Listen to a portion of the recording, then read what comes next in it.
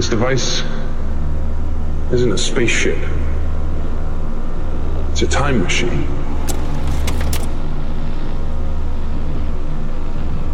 Goes backwards, forwards.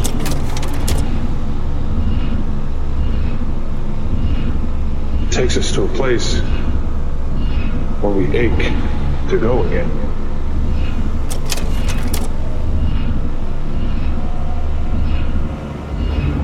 It's not called the wheel. It's called the carousel.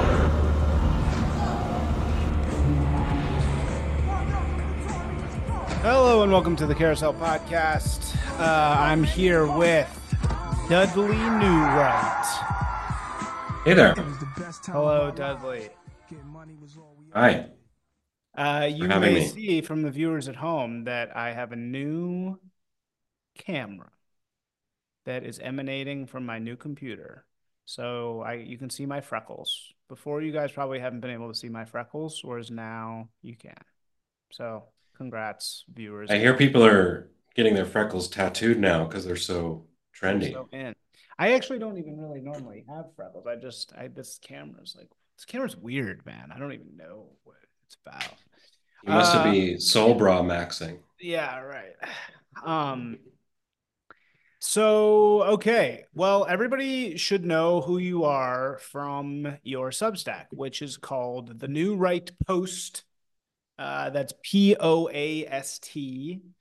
And you are a chronicler of our scene, and an extremely hilarious and funny writer in your own right, by the way. Thank you. Master of puns, lots of really funny titles. I definitely laugh out loud at least once every time I read the Newright Post, which I do because I'm in it. So of course. Well, that's great to hear. You're in it a lot because you do a good job of curating your podcast guests, and your writing is wonderful as well. Yeah, so happy to be here. So you recently, the reason why you're here now, before this gets too stale, is because you curated very long lists, way too long in my opinion, but extremely long lists of like the best of our space this year. So these are all on your Substack, again, the Newright Post. One is the 45 most powerful memes of 2023. The other one is 38 based reads of 2023. And then the 108 funniest tweets of 2023. And for some reason, you didn't capitalize most powerful memes, but you did capitalize the other two. I don't know why. Oversight, most likely. But yeah, I can talk a little bit about like the inspiration for doing these. Yeah, sure. Well, I'll just back it up and talk about my inspiration for doing the post in general, which is that there's just so much interesting content coming out of this scene. And I've been lurking for a number of years, following a lot of these people who are kind of the people that you see in the post, and laughing at their tweets and reading their articles and thinking, man, nobody's like archiving this in a way that kind of creates it like a brand. It's just sort of, some of it's happening in podcast world, some of it's happening over on Substack, some of it's happening on Twitter. Like, what if someone brought that all together in a digest form, so that, you don't have to necessarily spend hours a week tracking it all. You can just kind of get the cream of the crop. So that's what I've been doing for the last year. And this series of 3 year-end posts is kind of a culmination of that effort. So Powerful Memes was my attempt to try to like capture the zeitgeist of what's happening or what happened in 2023. Like these memes are happenings, they're occurrences, they're ideas, they're symbols, they're images that are very powerful, that say something about the new right, and help to kind of identify it.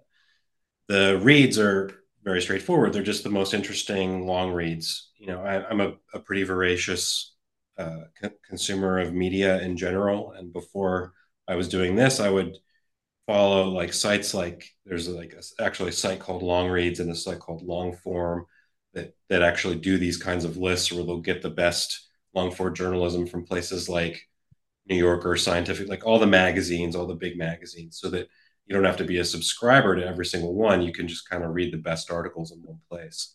So that's what I was trying to do here. And then with tweets, I think the New Right shines brightest when it's being funny, when it's just kind of laughing at the darkness that we see around us, and um, also just that it's. I think we've reached a tipping point where like these guys are funnier than the mainstream at this point. You know, it's not like when you grow up evangelical and you have to listen to Christian rock, or and it's just like a crappier version of like what you'd hear on the radio. Like this stuff is actually better. You know, when I read these tweets and then I go back and like watch an episode of SNL, you just like it's just like ugh, you have a bad taste in your mouth, and you want to go back to Twitter and get to the good stuff. So those are the three roundups that define the year for the New Right Post. So before we get into this one, let me just ask, why did you want, I mean, of course, I agree with everything you're saying, but why did you not yourself want to just become a, new writer? Why did you feel like you wanted to become a chronicler first? That's a good question. I think part of it is that I'm just kind of like a junkie for this stuff, like a media junkie. So I was already spending a lot of time consuming all this content. I also saw it as just like a way in. So it's, eventually I'd like to start releasing my own original writing. We're actually going to be doing a post about Twitter Spaces coming up soon, that I've commissioned a young writer in the space to do, like about right wing Twitter Spaces. So kind of meta commentary on the new right scene. But yeah, my inspiration was this. There's a they left Substack because they think it's full of Nazis or whatever. But there's a Substack blog called Today in Tabs that basically does what I do for the new right for like the kind of mainstream media. So they're every day actually, not he does it his every single day.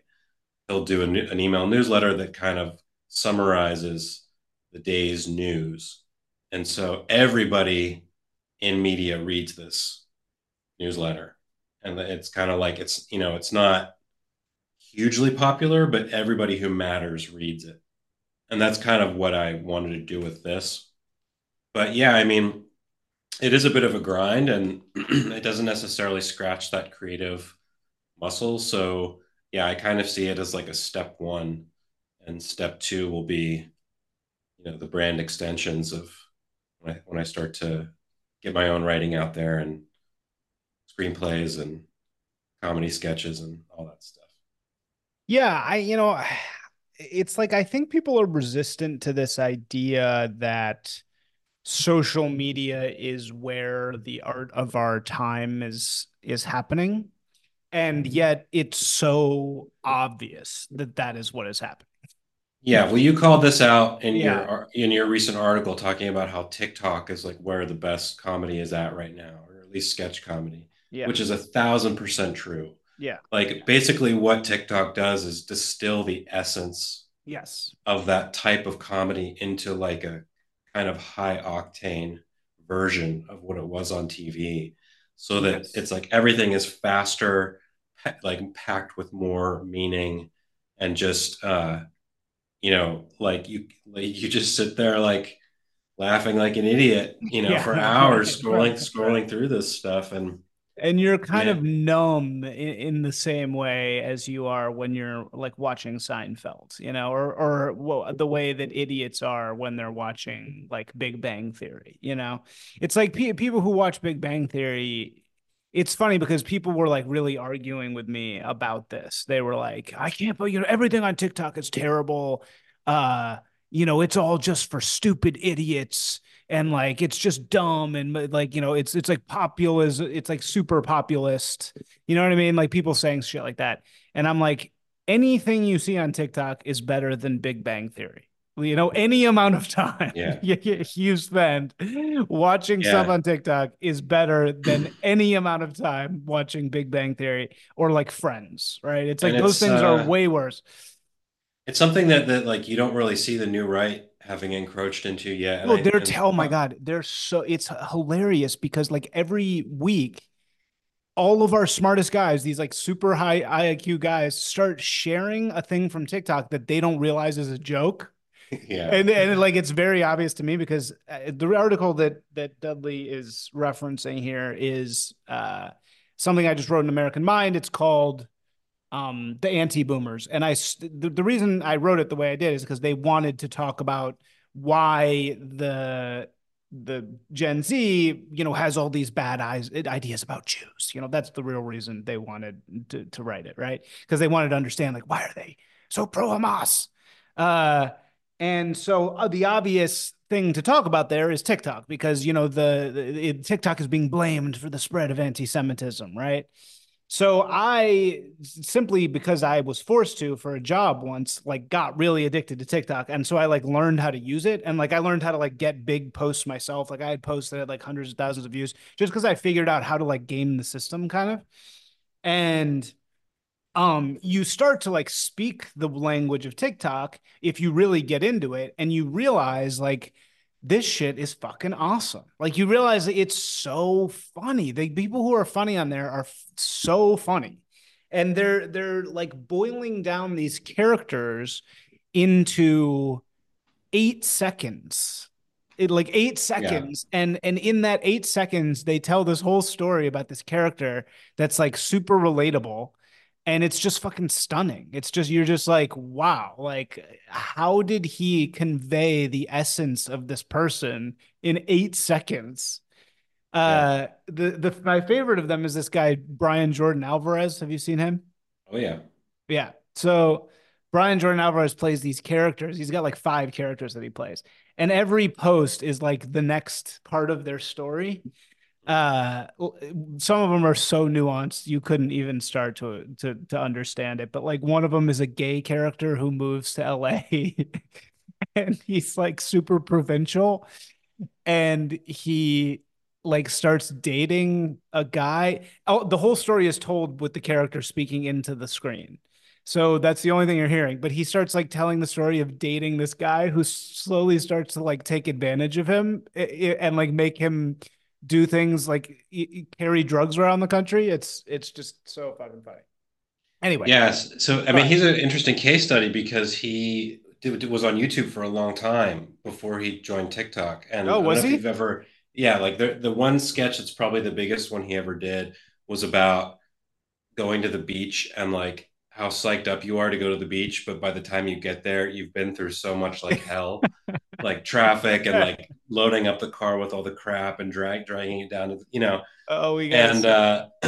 it's like obviously very, very relatable, but it's stretched out over like 6 minutes or something like that. And it's like Yeah, he would have did the same thing on yeah. TikTok in like 20, 30 In like seconds. 20 seconds, right? And none of his videos on YouTube really have a ton of viewership compared to what he's doing now. So like Yeah. he really found his niche, his medium. Yeah, beach day.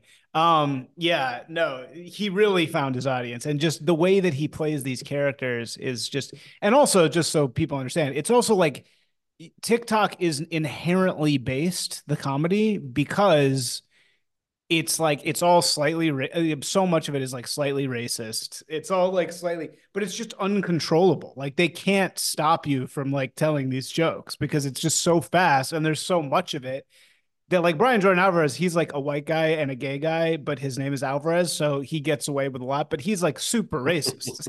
Like he's like, Yeah, half what of I his mean? characters are just like these Yeah, idiot like yeah, ESL guys. yeah, But right. no, you're right. I mean, like in terms of it being based, like I'm sure my wife and I aren't the only ones who send each other like 10 like relatable couples or like parenting TikToks that highlight these kinds Yes, of like yeah, true, like painfully true, but not necessarily politically correct things about like being, like a husband or a wife or a mom or a dad. And it's just like every day there's more to see. Never ends. Yeah, no, right. And it's really is it's really amazing. And it like also you're getting better news than anywhere else. You're getting stuff that's on the ground floor immediately. I like one of the things that I figured out how to do was, I just sort of realized that the way to do it is to go to some like event that everybody's talking about. And so I don't know if you've read my piece called The End of Friends, but it was about me going to Urban Assembly. And then after Urban Yeah. Assembly, I went to my friend. I was supposed to go to the Keys with my friend who has like a huge mansion down there in the Sugarloaf. And the hurricane was coming. And so I called him and I was like, "Oh, I guess we're canceling our trip." And he was like, "No, let's just go into the hurricane." And I was like, okay. So we went down there and we like experienced the hurricane on the beach in Sugarloaf Key, like almost a direct hit from a category 5. It was insane. It's really cool to go through it, but horrifying at the same time. Like the whole dock broke. It was really bad. But anyway, when I was down there, I was like exploring TikTok at that time. And I just shot a couple like kind of ridiculous videos in the hurricane and they got like 200,000 views because everybody just inherently understands that like that's the news they should be watching at that time. And they really Yeah. are like craving on the ground imagery from whatever the disaster of that day is. And the Hyper algorithm local. really works really well to bring that stuff to the top. Yeah. Yeah. I mean, I guess I'll be honest and say I use Instagram for similar purposes for that kind of like hyper local news. But Yeah. I Yeah. was I was gonna say earlier that like it'll be interesting to see what the right does with TikTok, and it's hard because it's obviously you're showing your face, and like a lot of the new right is Yeah. anonymous for obvious reasons. Yeah. But like it's really exciting to see these AI tools that enable people to create stuff like sketch comedy, Yeah. using like little avatars or just like distorted versions of themselves. Uh, so yeah, like I've got high hopes. Yeah. No, it was. So anyway, the larger like upshot of what we're saying here is that it's like the shit that's going on Twitter is also it's incredible. I mean, we really are witnessing art, and the art of our time will ultimately be defined by mimesis, and mimesis is the interconnectedness of it. So it's like that's the differentiator. The differentiator is that everything completely relies on instantaneous references to everything Mhm. else. So like we're building this like patchwork of art that's hyper connected to everything around it. So it's like impossible for movies to replicate it. It's impossible for this is why it's so in this article that I just wrote also, it's so stupid for brands to try to do meme like for try to like make a commercial out of a meme. It's like it's completely missing the point. It's like Yeah. you're trying to shoehorn one thing in the other. Well, a lot of this stuff comes from 4chan, and Yeah. gosh, we're looking at like 15 years ago at this point, but like this emergent form of like collective storytelling that's based on like referential comedy and commentary, where you would have like one meme that's based on another meme that's in this kind of like infinite recursion.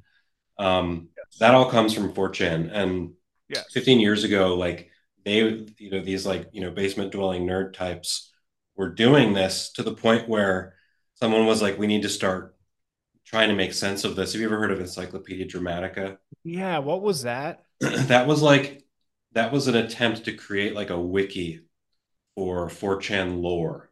So all of the weird little micro celebrities and meme references and like events started getting documented on Encyclopedia Dramatica. And I think like the new right scene, at least as it exists on Twitter, is very much like that. It's kind of inscrutable to outsiders. Like if you're not someone who knows anything about this stuff and you pulled open the new right post, you might be a little bit lost because it's Yeah. it's You're very gonna have no referential idea. and You're gonna have and no idea. coded. So Not a like little lost. You're gonna be completely lost. The what I number tell one thing. people Yeah. Sorry. Go ahead. what I tell people is like if you're the sort of person who is into Joe Rogan or Jordan Peterson, and you're looking for that like next level of basedness, like this could be your intro point. Like the New Right post could be a way to sort of slowly understand what's going on, but it's certainly not right out of the gate. Like it's going to take a little while, and you actually have to follow some of these people on Twitter to kind of understand the like I said, the emergent nature of like this form of language and comedy and culture. Yeah, I mean, I think it can serve as an intro, but I also don't think that that's its strength. I don't think the strength is this is like intro level basedness, right? That's Because true. It's made for yeah, people it's made for people in the in the scene, scene. basically. Yeah. Yeah, and I think that that's why people like it because it's like the record. It's like the paper of record, for Yeah. us. And I think that that's great. And it's also again, it's also very funny in its own right. And you have just such a sardonic humor, and you also have a very good way of like mushing language together, And it is always it's always a pleasure. So let's talk about the year in review. Okay. So, 38 long reads, 108 funniest tweets. That is very impressive that you were able to get all those together. And then 45 most powerful memes. Let's start with the based reads. So these are the long reads. Okay. I'm in here, but I'm not in the top five. Real quick, just so people Right. know, like when you open the New Right Post, it's a Substack, it's a newsletter. You start with the week's best tweets, or I'm sorry, the week's best threads, which those live on Twitter, but a thread is not just one tweet. It's like five or six tweets, or now that we have no character limit, one huge, long epic tweet. And so what's interesting about a thread is that they are usually like a little mini essay or some kind of like shot across the bow. Sometimes it's someone like starting shit with somebody else.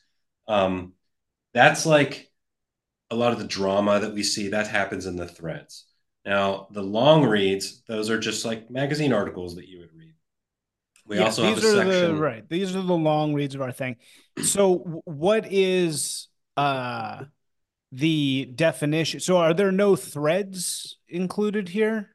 Because I we have didn't do a memes. thread roundup because I Yeah. see Okay. threads as kind of more like ephemeral, Yeah. and long reads are more like designed to just sort of be a stake in the ground. They stand the test of time. Yeah. I'm gonna share my screen here actually. Let me not. We also Ah. have best AV, so like podcasts, videos. Yeah, so this is just to clarify to everybody, this is in his normal bi-weekly report. He's got best audiovisual, he's got best threads, and best tweets. But for the year end, he has three different categories, which Yeah. we'll talk about here in a second. But let Yeah, me so I can, do you want me to talk about the top five long reads while you pull that up? yeah, but let me just do my thing here for one sec. So Okay. so in the long reads, his number one long read is he completely called that the number one long read of the year in our sphere. So if you go down this whole thing, you get to the top five at the bottom, the very bottom here. So top five most page reads. What is the Longhouse obviously belongs in here. Completely earth-shattering article by Lomez. We all know that belongs here. Then you have a few others that I've actually not even heard of before. But then the last one you have is something I have heard of before, which is Complex Systems Won't Survive the Competence Crisis by Harold Robertson. Uh, and this was retweeted yesterday by Elon Musk. And Yeah. did you see my tweet on it that was an No, imitate? I Yeah, can't remember if I did or not. What so was it? I imitated growing Daniel and I was like, I am not uh jealous or in mourning Yeah, that I did see that. Elon Musk retweeted Palladium magazine because this to me is just like the biggest jealousy, like shite and opposite. I'm just Oh so yeah. like mad What that a dream come true to I have know, like this so could have been Elon. me. Like Yeah. I kind of tried to write for Palladium once, and it like didn't work out on either side, or it really. I don't know. That's a So, different story. I don't like, want to talk about. would you They're call them totally fine, but explicitly right wing? what? Would you call them explicitly right wing? Well, so look, I don't want to get in, I don't want to like reveal anything about them, but I wrote something and I was just at a time in my life where I did not want to deal with being edited really by anybody. And I think that I really didn't want to deal with anybody telling me like what I could and couldn't say in terms of like appropriateness, you know? Mhm. And so I kind of had a little bit of I burned them a little bit, which I still feel bad about, but whatever, it is what it is. But clearly they published this amazing piece, and I'm very jealous that this got retweeted by Musk. So how did you know that this was such an important piece? Well, it's a lot of the content that I end up posting is stuff that I simply see chatter around on Twitter. So I'm on Twitter all day. I'm looking at what's being talked about. And this was one that just had a lot of attention behind it. And it's not on Substack, which like a lot of the reads that I post are from Substack. And but like even those Substack guys that they'll post some of these other articles that are not on Substack, and so it just became clear that this was like a viral hit, just because so many people were talking about it. And So what then, was of it course, about? the term competence crisis went on to become like something of a meme um, throughout 2023, and I think it's actually on the most powerful memes list. Competence crisis refers to this idea. This is an extremely simplified version of what he's talking about, but like that you used to have extremely competent people running things. And over the course of the last half century, due to, it really boils down to civil rights law and the rise of the HR like edifice. These extremely competent, often white guys who are sometimes not nice to work with because they might have autism or some other neuroatypicality. These guys have been disincentivized from holding positions that really matter, and in their place have been put other types of folks. And it happens so slowly and so subtly that to point this out makes you look like an abject, like paranoid bigot, right? Right. Well, there so But when you read this article and you like kind of he lays it out, you can't help but think like, oh, he's right. Yeah. I haven't read it. I bad should. stuff is going to start happening, like infrastructural collapse, Yeah. workplace accidents. You know, the most recent story about Boeing where they've got like screws rolling around in the belly of the plane. People are like, shouldn't that go somewhere? Stuff like that. Yeah. You can't like pinpoint it on necessarily DEI or like any other individual phenomena. It's just like all these things happening very slowly. And I think the theory is that the chickens are finally starting to come home to roost. Yeah, it's like this one is one where I'm kind of split in my opinion on this. It's like in this is one of the one instances I'll say that like this actually is just straight up racism. You know what I I mean? mean, Like it's I kind of mean, like like it's I think kind of like you could make the case for like colorblind meritocracy and say just like I'm hire just the saying, most like, we competent have people this for the job. notion. It's such a fucking tech internet nerd thing. It's like such an internet right wing, like Yarvanite nerd thing to like assume that, oh, there's just this small group of like white guys that really just are the only ones that can like fly And you planes. know what? I should clarify. I don't want to put words in this author's mouth. It's been a year since I've actually read this. So, like, Yeah. some of those conclusions were actually brought by like commentators talking about this article. Yeah. Okay. The thrust of it is, I think, more just about the competence crisis in general and how we're going to see more of these accidents, less about applying like a reason for that happening. Right. I just like I'm sort of on the fence about this thing. It's like I don't think it's the reason why I'm on the fence about this is because it's like I don't think that the reason the things are going to crumble is because the people can't do it. I think that the reason things are going to crumble is because the institutions are designed to destroy themselves. Like, I don't think it's like, oh, black guys can't fly planes. Like, I don't really buy that. Like, I'm sure black people can fly planes. It's I more think the just author like, would probably agree with you. I think yeah, it's as much about institutional right. um, Like rot. It's like institutional rot. fragility Yeah, that yeah, we now have as a result of like how management has evolved yeah. and how bureaucracy has evolved. I just feel like it's like these people are like it's a bunch of internet dorks giving too much credit to the fact that like most jobs are either fake or really fucking easy. It's like Yeah. most of these jobs are not hard at all. It's just like you like click a lever, and the reason why the guy is not clicking a lever is not because like he's Indian or he's an Indian woman. It's because the just they can't abide the the lack of accountability of the longhouse really and the lack of accountability of a communistic organization that's completely fixated on identity, you know what I mean? Mhm. uh anyway, no, but it's a great article, and obviously your instincts are amazing that you pulled this out, and then this was the thing that Musk tweeted. So I mean, tell me, okay, what are these other ones that are up here? What Progress Wants, The Abbey of Misrule, So then that one's Time. Yeah, what are these? Paul Kingsnorth was a kind of environmentalist activist who has recently taken a rightward turn. Yeah. I think he converted to Orthodox Christianity, and that article is like part of a huge series that he's been doing, and I think he's going to probably turn it into a book.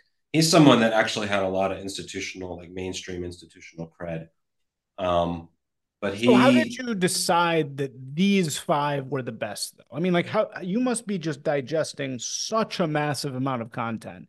And as also with the tweets, like how did you choose 100 tweets? I used to write the LA Weekly best of every year. I would write like half of it because I it's was just yeah, really good at it. But it was always just shit I was doing. It was like not the best of LA. It was like what Isaac is doing today. yeah, yeah. You know what I mean? Well, I did outsource some of I had five of these Substackers that a number of whom you've had on your show, who are kind of like super active on Substack, and I had a short list of Oh, I don't know, nice. probably 10 or 15, and I said, here's my top five. Like, what do you guys think? And with actually they all kind of agreed with what my guesses were, but they also recommended some extras for the bigger list. Um, Okay, and so you had a little bit of like you had some help, yeah, basically. yeah. And I think next year I'd like to try to get some more help and maybe even open it up to like a poll or something. Oh, another hack is to so like 90% of these are Substack articles, and one of the features Substack has is you can go to somebody's page and sort all their stuff by how many likes it's gotten. Oh, nice. And I so see. you can Oh, easily wow. see like what the biggest hit that person That did. that person So had I was. Yeah. follow like 150 of these people on Substack. So I just went and like looked and saw what the biggest hits were, Oh, and that gets you pretty far. great, man. You're doing God's work. It's really, really hard to do that shit, but it's the fact that you have an instinct for it is amazing. Okay, let's just talk about one more and then we'll move to some of the other stuff. So I've seen Billionaire Psycho around. He's like, he interacts with me a lot. What is this article? I haven't heard of this at all. Pygmalion and the Anime Girl, one of the top of the year. So why did you like this one? Here it is. Honestly, like I read this back in July. One of the reasons is that you can just see the engagement. It's like one of the bigger posts. Like that's as far as like new right Substackers go. That's about as like big as it gets. Yeah. Um, also, this is I remember this one being just like super super long. Uh, Not that that makes it good, but I think it was about. Hold it up, you put me on the spot here. I should have been prepared. Um, this was also one that just got majorly talked about. And obviously, I think you lingered on the image there of that like massively breasted woman. That one was like something that was like on the feed, all over the feed for like a week or two. Um, Yeah. do you remember what the story of Pygmalion is? Isn't that the one that got adapted into the like Eliza Doolittle? Uh, I actually do not. I actually do. it's like a Wow, story this of is really long. the This guy just goes that on and on and tries on. to turn the woman into like a high society lady. She's like a plebe, and he teaches her how to. It's got Audrey Hepburn in it. Yeah, yeah. Uh-huh. Yeah, Anyway, I so don't really remember what Pygmalion is, to be honest, but well, I think it's like Greek mythology originally, but yeah. is it or is it a? No, it's yes, it's a Greek mythology, but then it was a play by George Bernard Shaw, which then got adapted into that movie I was talking about with Audrey Hepburn. But this is one of those ones about like Oh, damn, this is dating and like gender relations, like current year gender relations and dating, and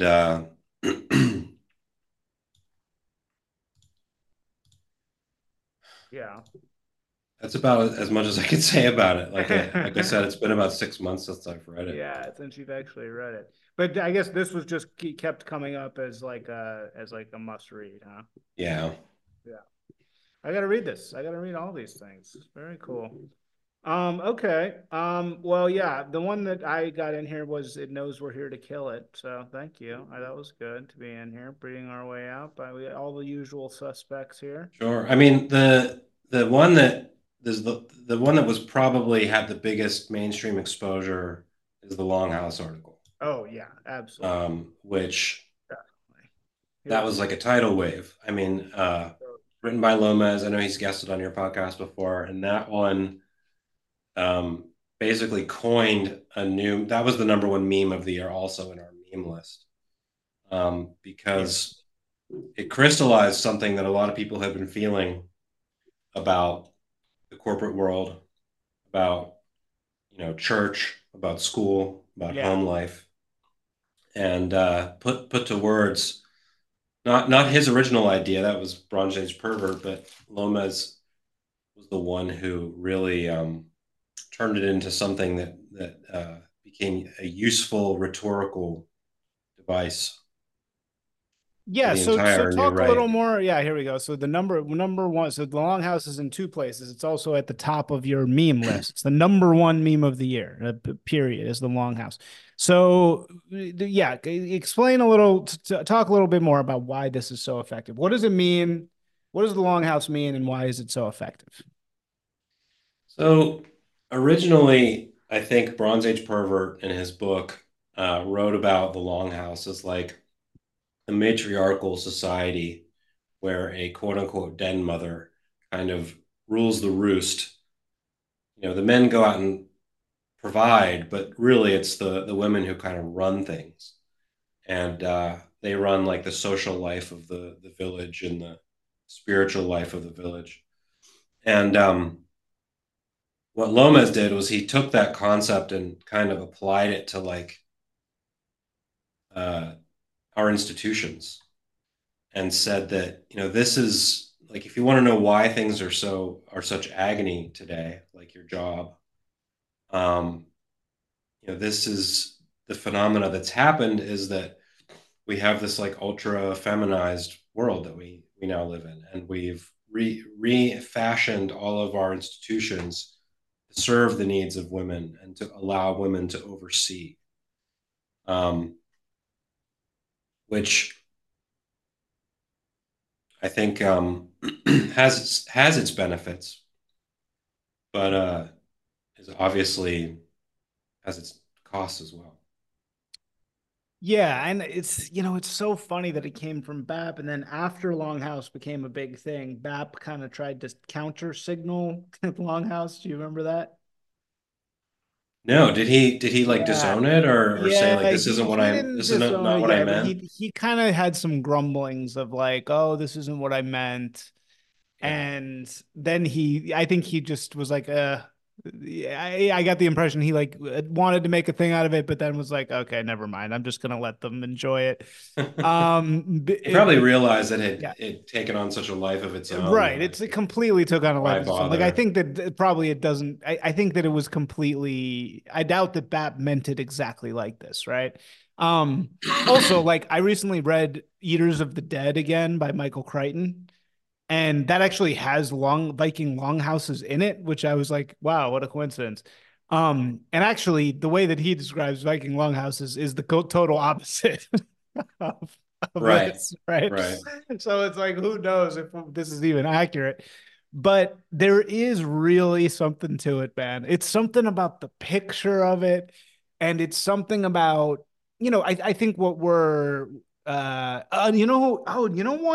essay that I actually wish that you had included, but that I think actually maybe is not this year, but Myth Pilot wrote an incredible essay. I think maybe it's 2 years ago about like symbology of Medusa.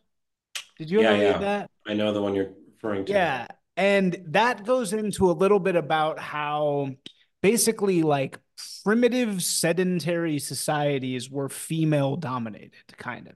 And like what we think of as civilization were like grew up on the islands and was going in and like raiding these sedentary, like feminized societies, kind of. And the symbol of Medusa is like the ultimate female symbol, like the snake symbol thing that now we're seeing in New York everywhere. It's like it almost like stands for feminism, kind of. It's like these snakes and like vagina, boobs, snake, like harpy thing, like Yeah. and like yeah, multiple boobs kind of vibe. And like that in some sort of cosmic metaphysical sense stands for like primitive female dominated societies. And if you look at Africa, right, they say Africa, these very primitive societies are like the only female dominated societies on earth. So there is this, I think, like Yeah. genetic memory that we have of like we came out of the swamp, and when we were in the swamp it was like the women were in control. Well, it's Kind of. also childhood. I mean, like Yeah. if you're a human, you were born and raised by a woman most likely, and and that's a good thing. Like the nurturing character of the mother is like that's what it's made for. But I think Lomez's article, the thrust of it is that when you apply that to everything else in society, you get outcomes that are not nice for everybody. Yeah. Yeah, exactly. My audio is for But some. it's total. I mean, that concept is like totally toxic. You like, you know, we can the new right can talk about Longhouse all the time, but the idea that like corporate culture, for example, has been feminized, which I know you've written about this a lot. Like that's something that would be totally a non-starter in any kind of corporate environment. It makes you wonder what it would take for that to change. Wait, what do you mean a non-starter? What do you mean by The that? the idea that like I could go into my office And say that. and say like imply that like some new rule was a result of like the feminization of the workplace or something. I Yeah. mean, there's really nothing more radioactive than that. Which is so strange, right? It's so strange. It's like, on the one hand, you really can like understand, like, look, every society has certain things that you're not allowed to talk about. And that's always going to be the case, right? It's like Mhm. there are some times that I want to talk about circumcision, right? And I'm just like, it's just completely like y'all ain't ready for that. Like You mean any, like within the Jewish community or like well, certainly outside? within the Jewish community, but just at large, right? Mhm. That's just an issue that is so totally nonsensical, yet so totally ingrained that it's like people just cannot handle talking about it. You know what I mean? Like they literally, it's like it just, you start talking about it and people, their brain just like turns off because they're just like, I can't possibly digest the immensity, the immenseness, the Or immensity just is the right my word. brain can't handle the cognitive dissonance Yeah, of my like brain cannot handle the cognitive the dissonance various of like like, right, cultural pressures that have been because placed it's upon so me. totally against everything we believe in Right. that it's like it just is completely crazy. So I don't even try because it's just like, all right, people aren't going to hear this, so there's no point. Uh, but the thing is, I don't actually think that the women in the workplace question. It's not. It is something that people should be willing to talk about, because it's such a massive shift. Most women are okay. I have never met a woman that if you sit them down and just, no matter how liberal, and say like, hey, like working in an environment with all women, with all men, virtually every woman will completely acknowledge that there's a difference in those things, you know? And so it's like, I really don't understand why this is such a taboo to talk about. It's very strange. Like, why can't we just say, hey, female dominated workplaces are really different than male? Yeah. Well, I think part of it is that we're just reaching the point where we have a chance at like gender parity at the highest echelon. We're Yeah. not quite there yet, but like it's coming. And we'll have to see how that goes before we can cast aspersions publicly. Right. Yeah. I see what you're saying. You mean it's they're gonna make us get there and then they'll evaluate it? I don't think that's gonna happen, man.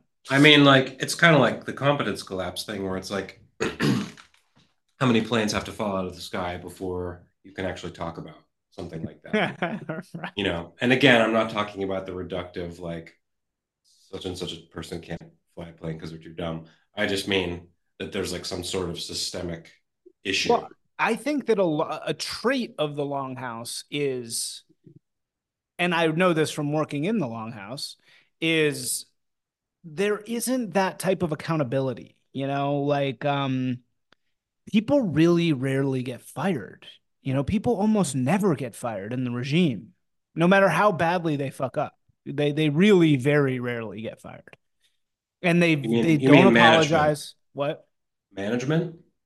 Yeah, they don't get fired. They don't apologize. They don't ever, they don't, like, even the Claudine Gay thing, right? Like, she didn't.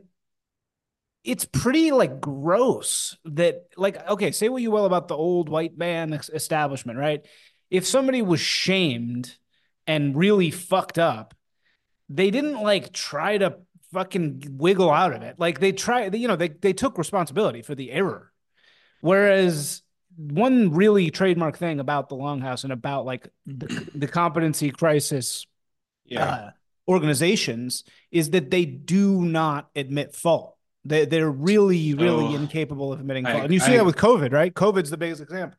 I agree At a any thousand other time in percent. society, somebody would have gotten fired. The Someone. reason is because that admits the failure. Yeah.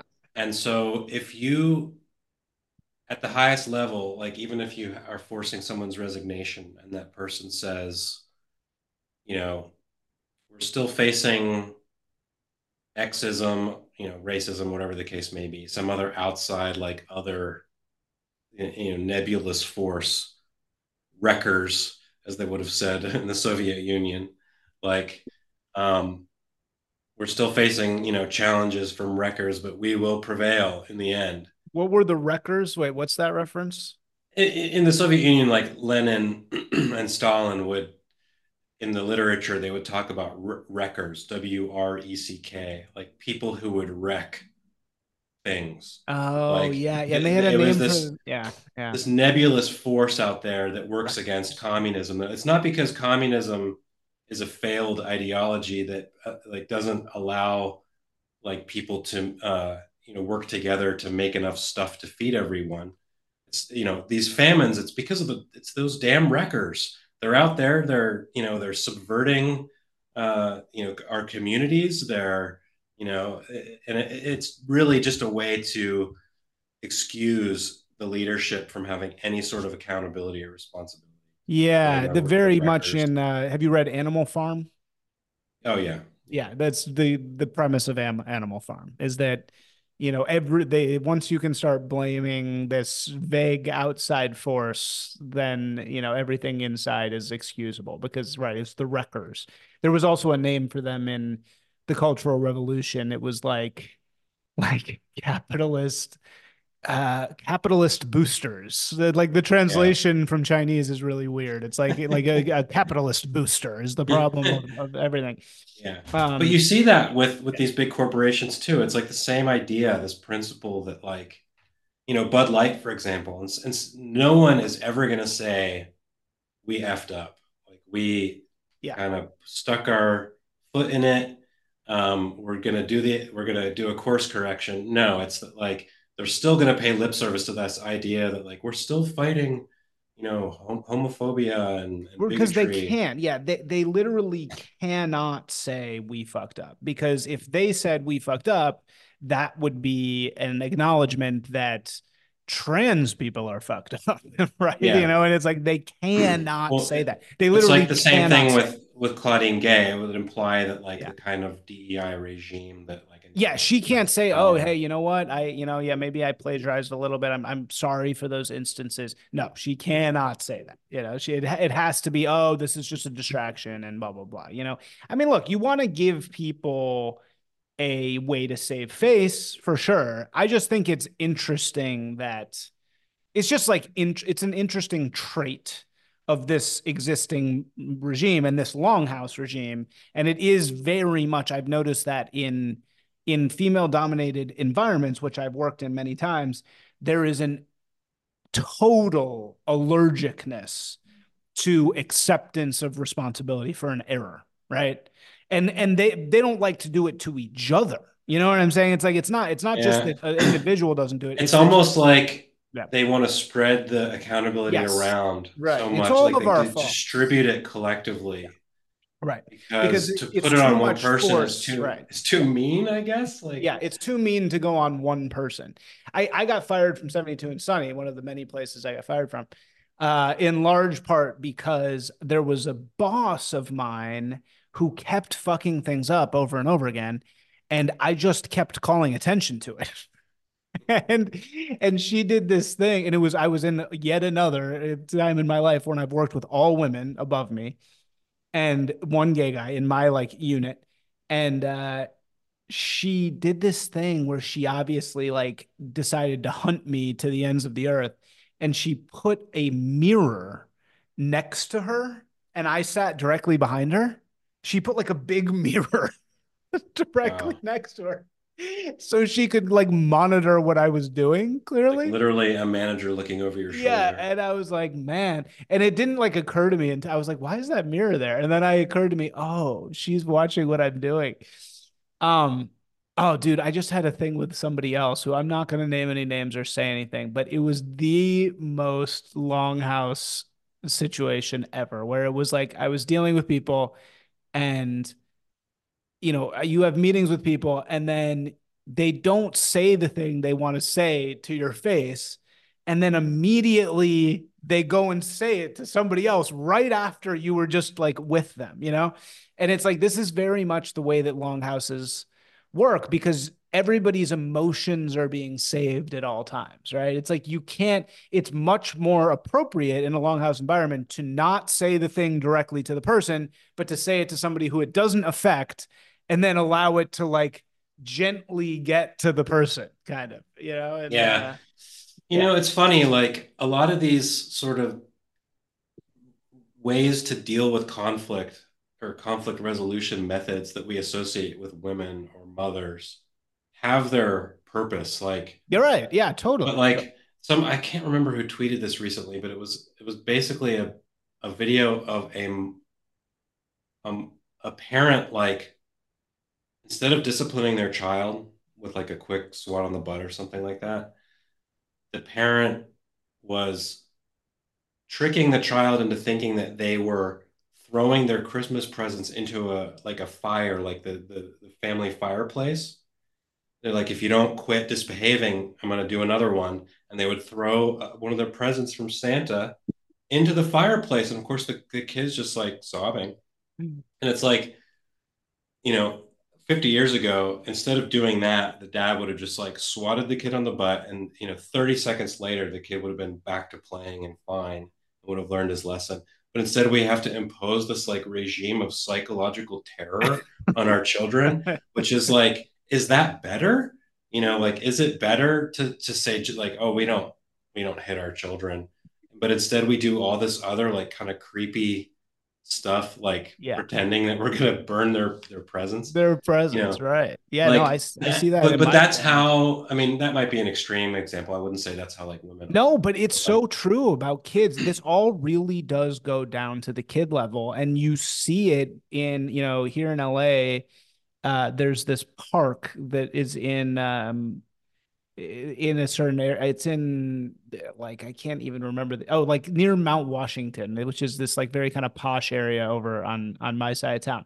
And there's this park over there, and I like going to it because it's like so ultra lefty. It's like, you're gonna hear some like trans kid's name being called, you're and gonna like hear a she's gonna be juniper, what? a juniper. Yeah, Juniper Tallulah, and it's like a So can I boy. can I just interject real quick that Lo-Fi Republican, who's a user on Twitter, basically pointed out that like one out of every three trans like Twitter users is their handle is like Juniper or something or other. And basically he just made this like wall of screenshots of all these junipers with Because that's trans what they flags call in the themselves. body. Well, I mean, they try to take on this kind of like somewhat feminine but like cute, like anime kind Juniper. of name. God, that's like what Anyway, men. sorry, go Yeah, ahead. that's amazing.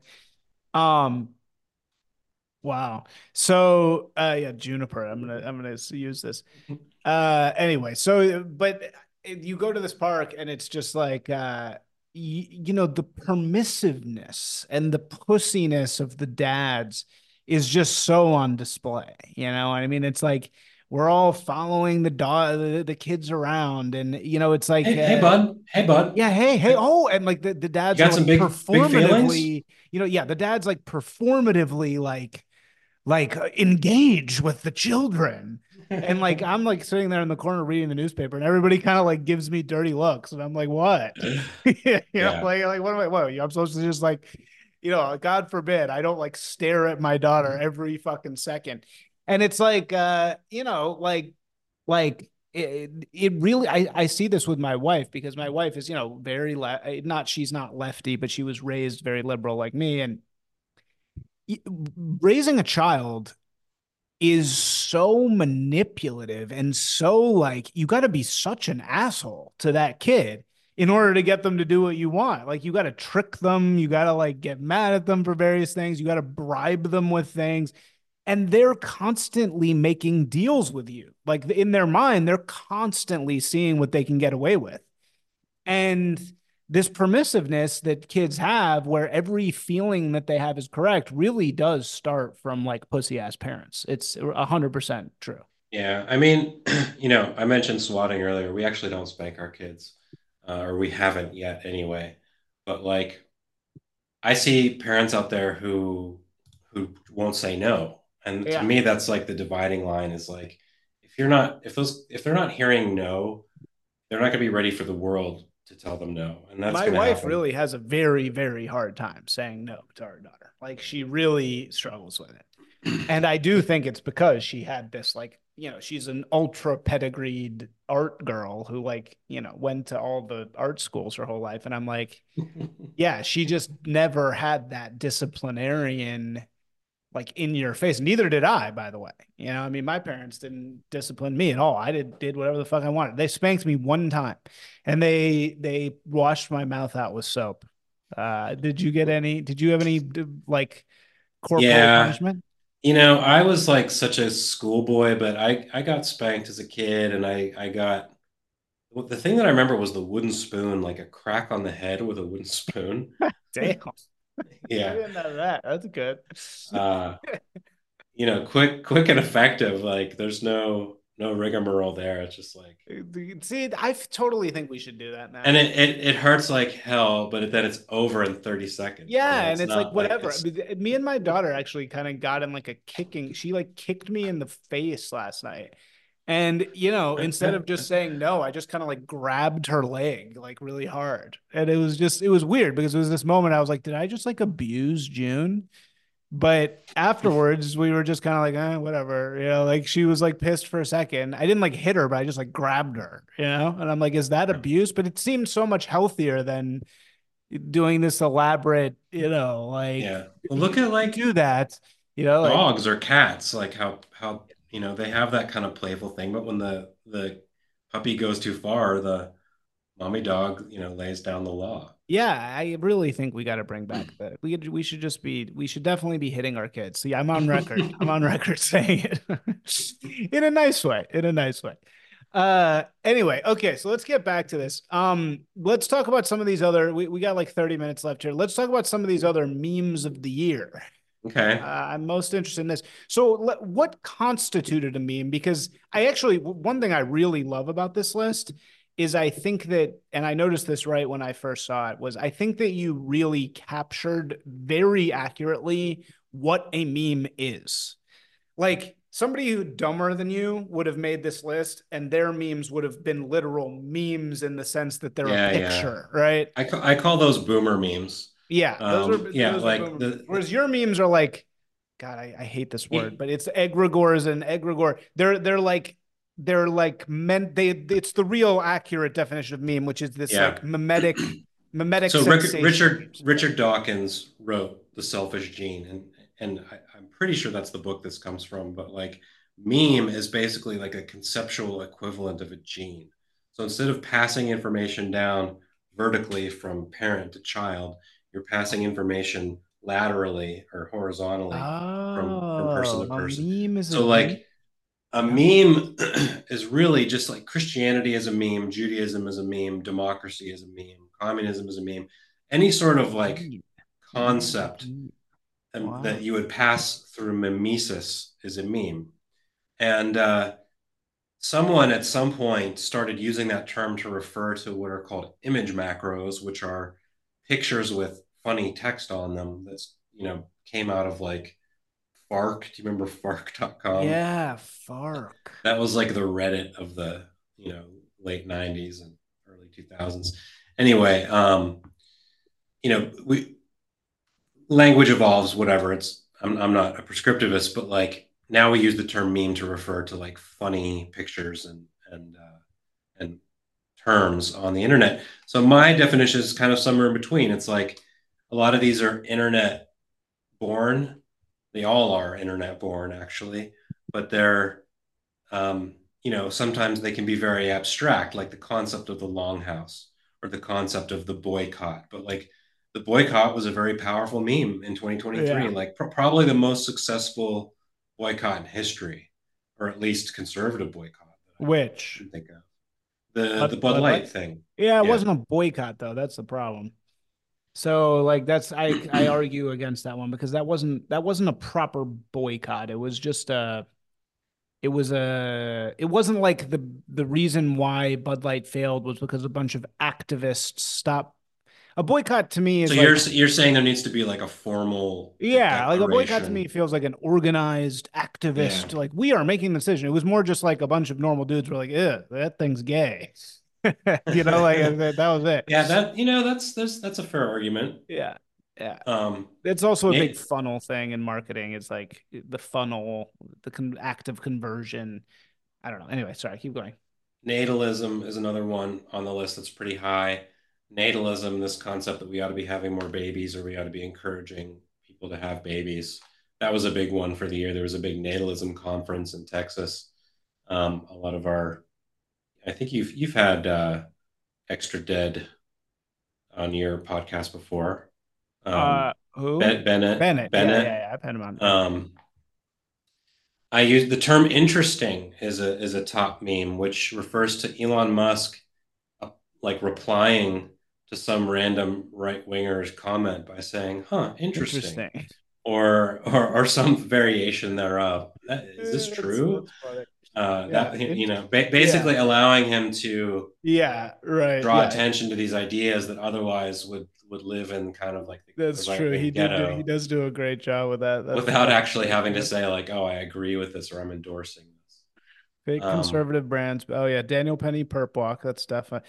See, but here now we are getting into like the difference between because is Daniel Penny Perp Walk, that is more of a boomer meme than a fake conservative brand, well, right? no, I mean, I would say if that had like if there was a Photoshop of like him walking on the body of like Nancy Pelosi or something like that, it would be a boomer meme.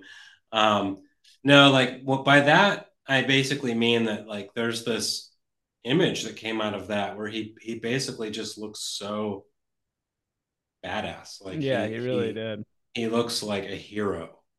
We And all kind of in an forgot about this. Whatever happened to Daniel Penny? I think we're just, you know, it's what always happens. People rot in jail for like a year or two before anything comes of their trial. Wait, is he actually in jail or I I thought he's don't out? I think he's I out don't already. know. I shouldn't say that. He in jail or if you post bail. Yeah, Um, so these are more like proper memes. You have Hicklib at number 9. Definitely a big meme of this year. Definitely deserves in the top 10 for sure. Hicklib. Can you explain Hicklib to us? And yeah, what are we so looking at here? what you're actually looking at is a screen grab from the show Yellowstone, Kevin Costner's character, and but what it means is a lot of times what happens is Hollywood shows will set their, you know, they'll have a setting in a place like Yellowstone, although Yellowstone's probably not that conservative compared to the rest of Wyoming, but they'll create these characters that are basically like hillbillies or hicks or rednecks, but they'll give them the voice of like, you know, an urban Prague, and they're like the voice of reason for the show. It's, And so I've never watched Yellowstone, so I can't really verify this, but like my understanding is that that's kind of what's happening with this character, and so people use this image to refer to like, um, you know, someone who takes on the like the visual trappings of the heartland, but then subversively injects with you know, progressive talking this is points. why this is the art of our age.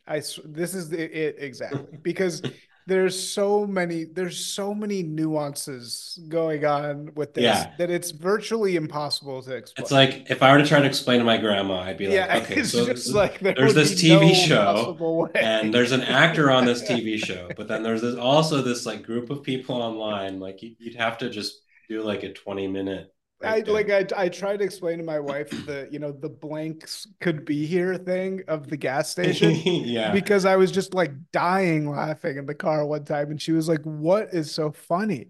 And I was So like, I tried to explain it and I realized it was like this is taking me like 20 minutes to yeah, explain the layers of like nuance of like what this means. I had the same experience literally this morning where my wife asked me, why do you spell consumer with two O's like consumer? And I'm like, okay, so somebody made this meme once about porn addicts, Yeah. about how and like I'm gonna come, Yeah. and but the way they spelled it out made it look like coom with all these O's.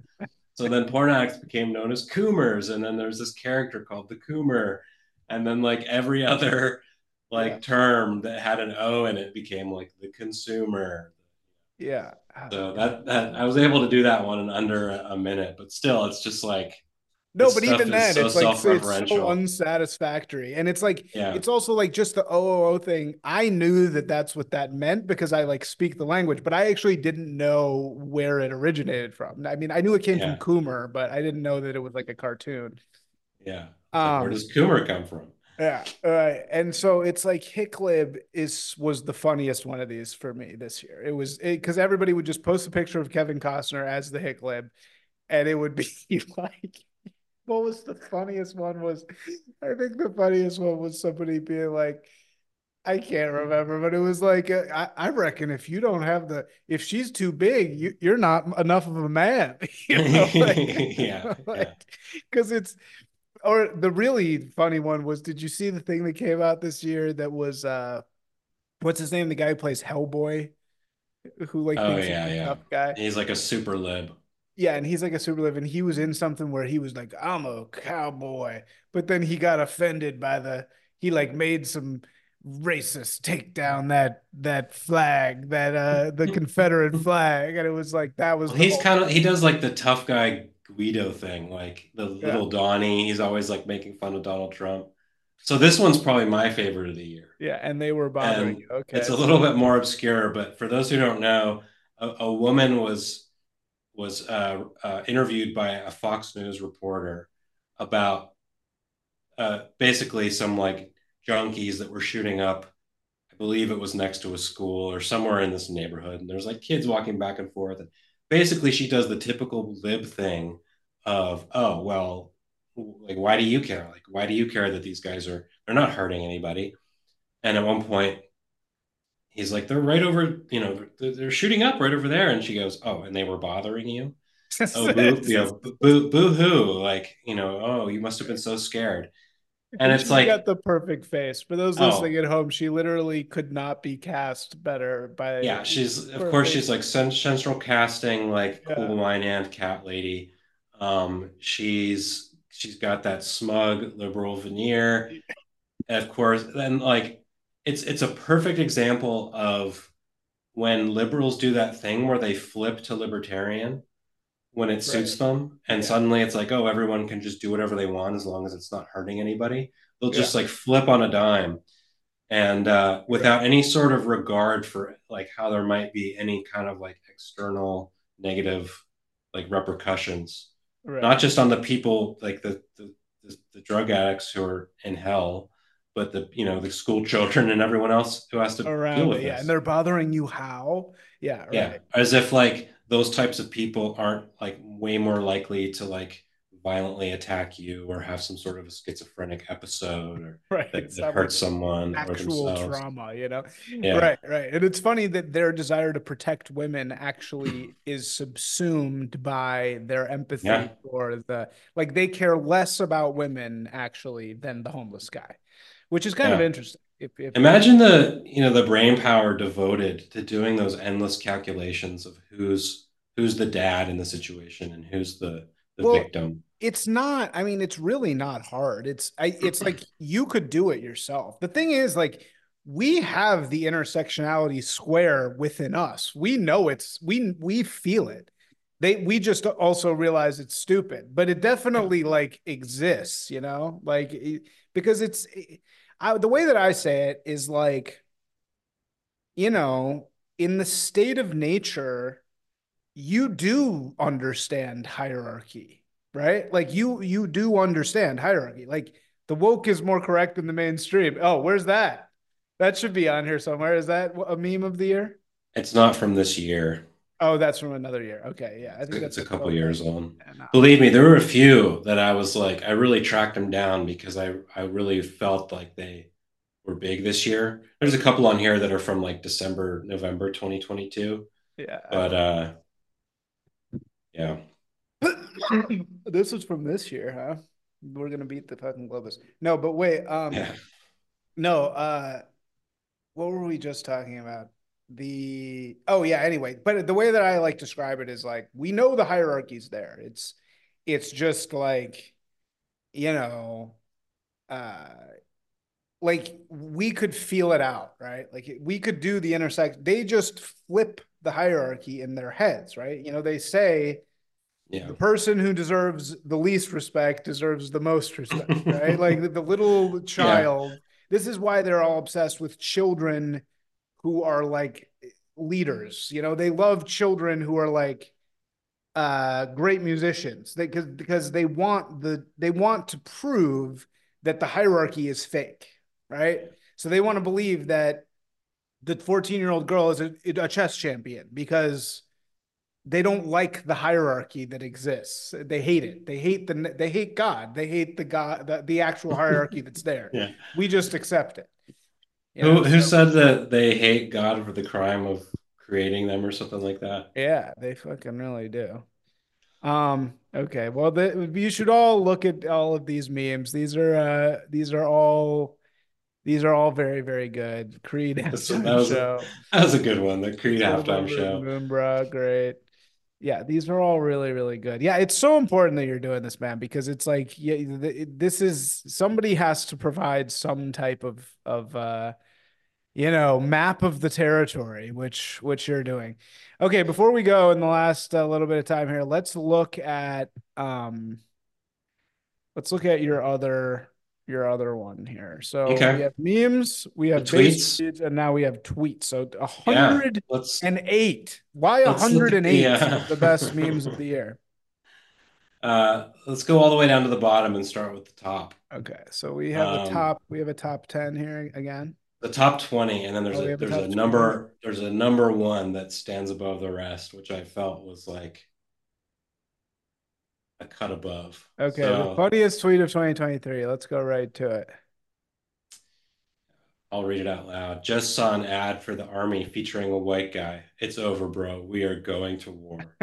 So this got almost 40,000 likes. Jesus. And the reason why I felt so, to me, a tweet like at its best, like it should be as short as possible and pack as much like meaning into as few words as possible. And this one does, like, because it's telling this story about how the military in the last couple of decades has basically completely given up on trying to attract its core like loyal demographic, which is like young white dudes from the Midwest. Um, that has historically been the lion's share of who joins the army, and and more so, um, just dudes in general. Like now, every other commercial is like a girl boss or some sort of LGBTQ situation, and there's all kinds of things that you can say about what that like the negative outcomes of that strategy.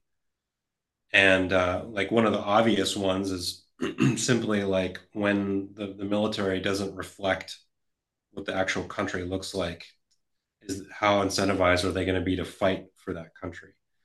um, but yeah, he's sort of saying all this stuff in just this tiny little sentence, and which is why I think it's genius. Yeah, there's a lot going on in this for sure. I've had Alaric the Barbarian's been on this pod. He's Yeah. he's I very young. I He's think I very wrote that you could like a person could write a book on the subject of that tweet. Yeah, definitely. It's amazing. He's one of these like child geniuses. Every now and then we get one of these guys in our scene who is like shit posting on the level of anybody who's big, and then you find out they're like 20. And he's one Yeah, of these man, guys. I hear you. I like in a way it's kind of encouraging. You see these Zoomers who are just like they do not give a fuck. They're like way edgier than I was when I Yeah. was their age. They're just Oh, like dude, I didn't know any of this shit. they're so far ahead. They're reading their Spengler and their Younger and all that. And it's just like it's going to be exciting to see what these guys do in another decade. Yeah. So this one's a physiognomy tweet. This was about Richard Hanani. I was like, why do we have to say physiognomy? Can't we just say someone's like good looking? And this guy just claps back and says like, okay, here's why. It's not just about attractiveness. Yeah, I saw Hanania the other night at Filthy Armenians things. It was pretty good. It was like he was fine. Um, if it was the crucifixion, it wouldn't have gone down like it did. So this is I don't know if you're familiar with this reference, but when 9/11 happened, Mark Wahlberg, there was a quote of him talking about Flight 93, and he said, if I had been on that plane, it wouldn't have gone down like that, or it wouldn't have gone down like it did. So just like imagine the audacity of someone, your typical like, douchebag, like guy in a bar who's like, oh, I would have fought him off, man. That's basically the joke here. That's Perry Abbasi. Sorry, I'm just looking at these. Uh, what is the pig hog calling thing? So Is that there's actually a video here of a guy doing a pig call. That yeah. just he's like whooping it up for this pig. So it's basically a joke about like a future war that would happen in the U.S. And imagine if you were like some, Chinese soldier airdropped in, and it's the middle of the night, and you hear this like hog call, how it would fill you with terror. Does it sound really creepy But though? of course, it's like a guy with this like goofy corn hat on his head. What is it? My favorite tweet here, I'm gonna find it. My favorite tweet of the year by far was the delicious tacos one. Oh yeah, it's not in Uh, the top 20, I don't think, but I know the one you're talking about, the one about the Roald Dahl book. this one's great too. Hold on. So this one is This one's probably my fave. yeah. This one's probably my fave of the I gotta year, follow this guy, personally. evil political scientist. I gotta follow him. Oh But man. it's the bottom tweet is Oh man, a it's so teen good. accused of shooting a man in the head was found incompetent to stand trial, then let go. Now he's charged with shooting another man in the head. And evil Which is political. obviously funny enough on its own. Like it's such a cosmically like stupid Yeah. story. Like that should never like that headline. The fact that we live in a society where something like that happens is so insane. Yeah, it's so insane. And then this guy retweets, and it's a picture of who is this character? I actually don't know. I know he's like the J. Jonah Jameson from the Spider-Man movies, but I don't think that's what's happening here. Yeah, no, I mean this actor is amazing, but what is this? J.K. Simmons is his Yeah, name. J.K. Simmons is great, but it's like we don't even know who this character is, but it's some J.K. Simmons Like I character. don't know if that's a quote of his or what, but like it's still No, so I think funny. he's just embodying the character. These are some of my favorite tweets when they're I think it's embodying supposed to the be, yeah, character. it's just like he's just like a baffled guy trying to come up with a solution. Yeah, That's and that's it's my guess. like, well, no, but it's like in the J.K. Simmons tone of voice, which is this like sardonic, kind of aggressive, sarcastic, like you're an idiot voice, right? Yeah, And it's like it's a yeah, busy executive who's trying to move on to the next thing. yeah. And so he says, so we keep letting him shoot people in the head, and then until we, I don't know, solve mental retardation. I think that's how you perform that. Yeah. And it's just so good. I wish I could write these. This is like my biggest regret in life is that I can't be funny like this. I try to, but it never I works. don't know. You've had a few bangers. I mean, like Yeah. these guys should they should go to bed at night knowing that they are funnier than like SNL writers. Yeah, I know. And like the ones who can write these ones like that are embodying the characters are really the best ones. Gorlock, Corlock the Destroyer. timeless. Like Yeah. you really have to appreciate ones like this because there's so many different directions you could go with that image. Yeah. So many like This easy is we're jokes to looking at. make. We got to tell people because the vast majority of people don't watch this. Okay, yeah. So So this is yeah, a go ahead. podcast called Whatever, where they get a bunch of OnlyFans girls to talk about sex, I guess. And this is a screenshot from the show where they had a trans woman who, Oh, you can't even it's like tell that's a a it's trans like a woman. I don't. Are well, you sure that's a trans woman? yeah, it Does it is. even It's matter at that level? It's like who yeah. even I cares? mean, You're not a man or a woman at that it's age. like one of those things where it's like the visual juxtaposition is so stark. It says everything that needs to be said Well, about no, it's like a the topic. monstrously obese woman with like three kind of like skinny girls on this whatever podcast. And Are you your viewers not seeing what we're seeing? we're not, we're not live, right? I mean, yeah, they're seeing it if they watch it on YouTube, but Okay. like only like 10% of people watch Oh, this. okay. I see. All right. Less, So probably I less. should provide a little bit of extra content. Yeah, yeah. Most people listen to it just on like Apple Yeah, and Spotify. so what we're looking at is this like monstrously large person of ambiguous gender next to three skinny like OnlyFans thoughts. And the three of them are looking at her kind of nervously. And the caption is, been enjoying this podcast. Great takes from Ashley, Rachel, Gorlock the Destroyer, and Tiffany. And like I think this got 140,000 likes. So it went much bigger than the new right. But yeah, kudos to Richard Ratboy for coming up with that. Yeah, yeah, it's hilarious. Okay, then let's do one last one, which is the tacos one. This one, the tacos one, I laughed harder than like anything ever on the internet. We gotta find it. Yeah, a couple people actually commented to say that one was their favorite, It's just every single time I read it. all the way at the top. So this, I'll preface it. It was this was happening during like there was some thing that was happening for some little while about what got edited. It They was were going to like reprint the Roald Dahl like oeuvre, the whole all of his books. They were going to reprint, and they were going to update them to remove problematic quote unquote like references that might be construed as like anti-woman or racist or right. So so. we're this is pure 1984. They're literally editing children's books to like better reflect wokeness, right? Like that's Yeah, literally happening. That is so there were literally happening. screenshots, like Yeah. real screenshots going Yeah. around of what was being changed, which Yeah. was kind of, chilling, but also just so like disgusting, you Yeah. know. So it would be like some line where it would be like, yeah, oh, Well, here's I, a real line. Like this is a real line that he starts with, where it's, yeah. "Don't be foolish," my grandmother said. "You can't go around pulling the hair of every lady you meet, even if she is wearing gloves. Just try it and see what happens." So I'm assuming that that line would get cut because it's like violence toward women or something. I mean, this is really just so stupid. So anyway, Delicious Tacos fakes the new version, the politically correct version, which is, "Don't be foolish," my grandmother said. This is the publisher speaking. "To the child reading this book, you must become a homosexual."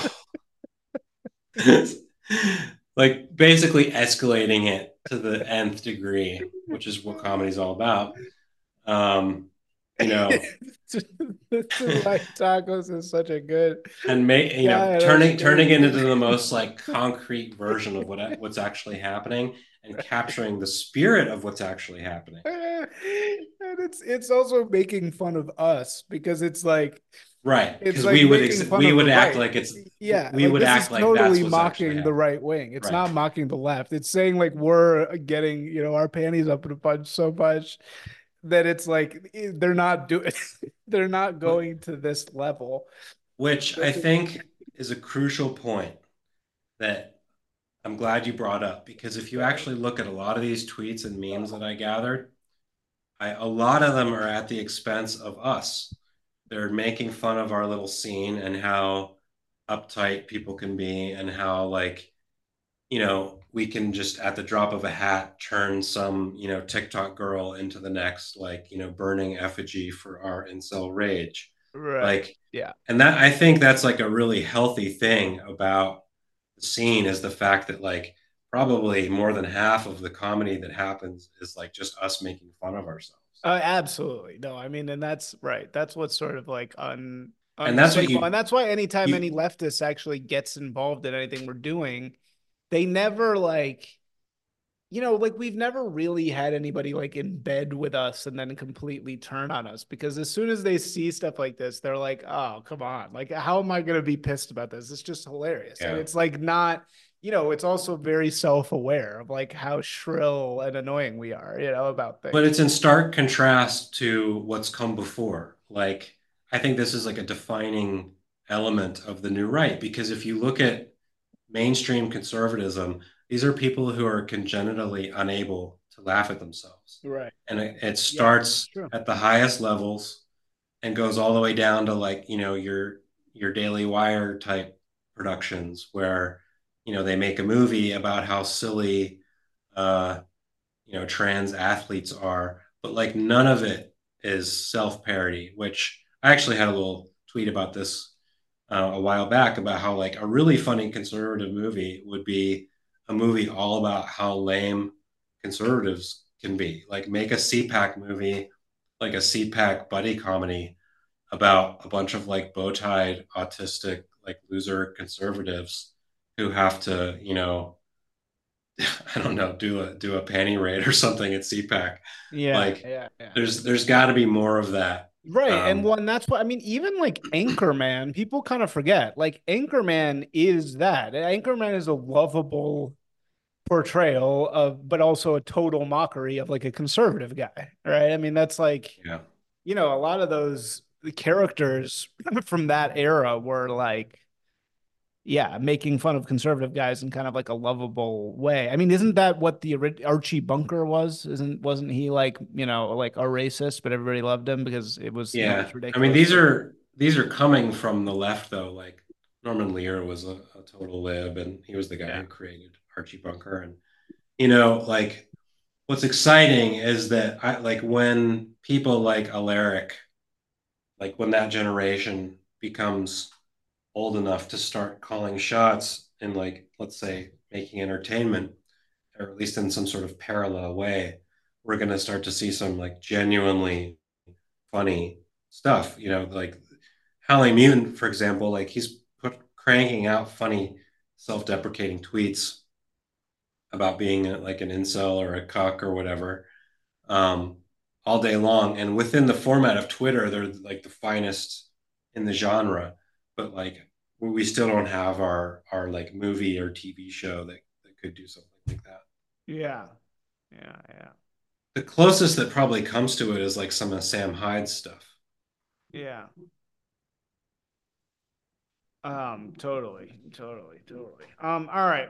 Well, dude, thank you so much for joining. We gotta wrap this up. But yeah, so visit the New Right post on Substack. Look at the funniest tweets, 108 funniest tweets of 23, the 38 base reads of the year, and the 45, is it? Top memes?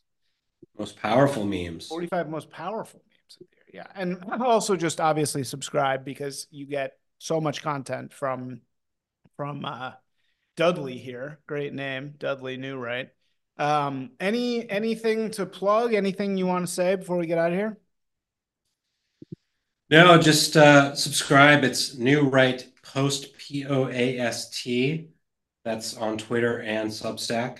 And yeah, I'm gonna like I said, we're gonna start releasing some original writing and possibly some short form podcasting in our future. But the bread and butter will remain our bi-weekly roundups of the funniest and most interesting content that is happening in the New Right sphere. Yeah, dude. Must follow. All right, dude. Well, thanks for coming by. Thank you. Much appreciated.